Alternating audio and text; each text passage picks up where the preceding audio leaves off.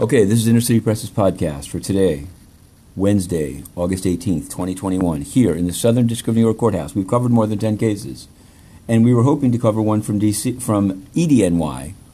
The R. Kelly trial began today, but the Judge Donnelly has made it such that the press and the public are banned from the courtroom, and there's no call-in line. We're still going to be covering it. Watch this feed. But we decided to do something different today. We crossed from the SDNY, federal court, to state court, Manhattan Criminal Court to be exact. We'd heard that Ken Kurson was being arraigned. You can Google him. He's a good friend of Jared Kushner, etc. And he was, in fact, arrested and brought in handcuffs, and Cy Vance had a pithy comment about it. But what I was surprised, I went to the arraignment parts, and I went for Kurson, but I stayed for Nelson. And let me explain. Miss Nelson was waiting for quite a long time and then appeared before the judge.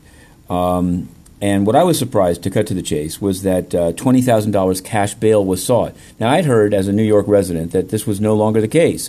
But in this case, in which was referenced theft from a dollar store and also a Duane Reade, there was a quote where she told a cop, "Oh, you're arresting me for stealing something worth $3?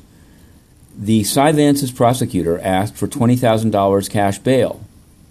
Now, ultimately, he didn't get it. Neighborhood Defenders Service of Harlem had brought a social worker and said that Miss Nelson could go to Cornerstone and thereafter to a 28-day inpatient program, and she'll be back in late September.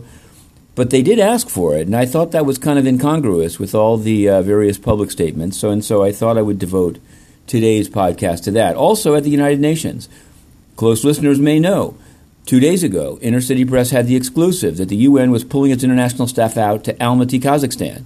We reported it. We published a leaked memo. We asked the UN. They refused to answer. And today, Stefan Dujarric announced it as if it were news. And those who were in apparently hadn't gotten in the memo. They've gotten this memo, though. Here's some audio from today's noon briefing. Hang on a moment. It's on a loop, so we'll turn it up. Oh, God, I do have more. Remind me of somebody else, but go ahead. Yeah, sorry. Oh, God, that's awful. Oh, God, that's awful. So here's the funny part. It's very funny. It's very funny to throw out the media that actually gets the leaked documents and have a little briefing among friends.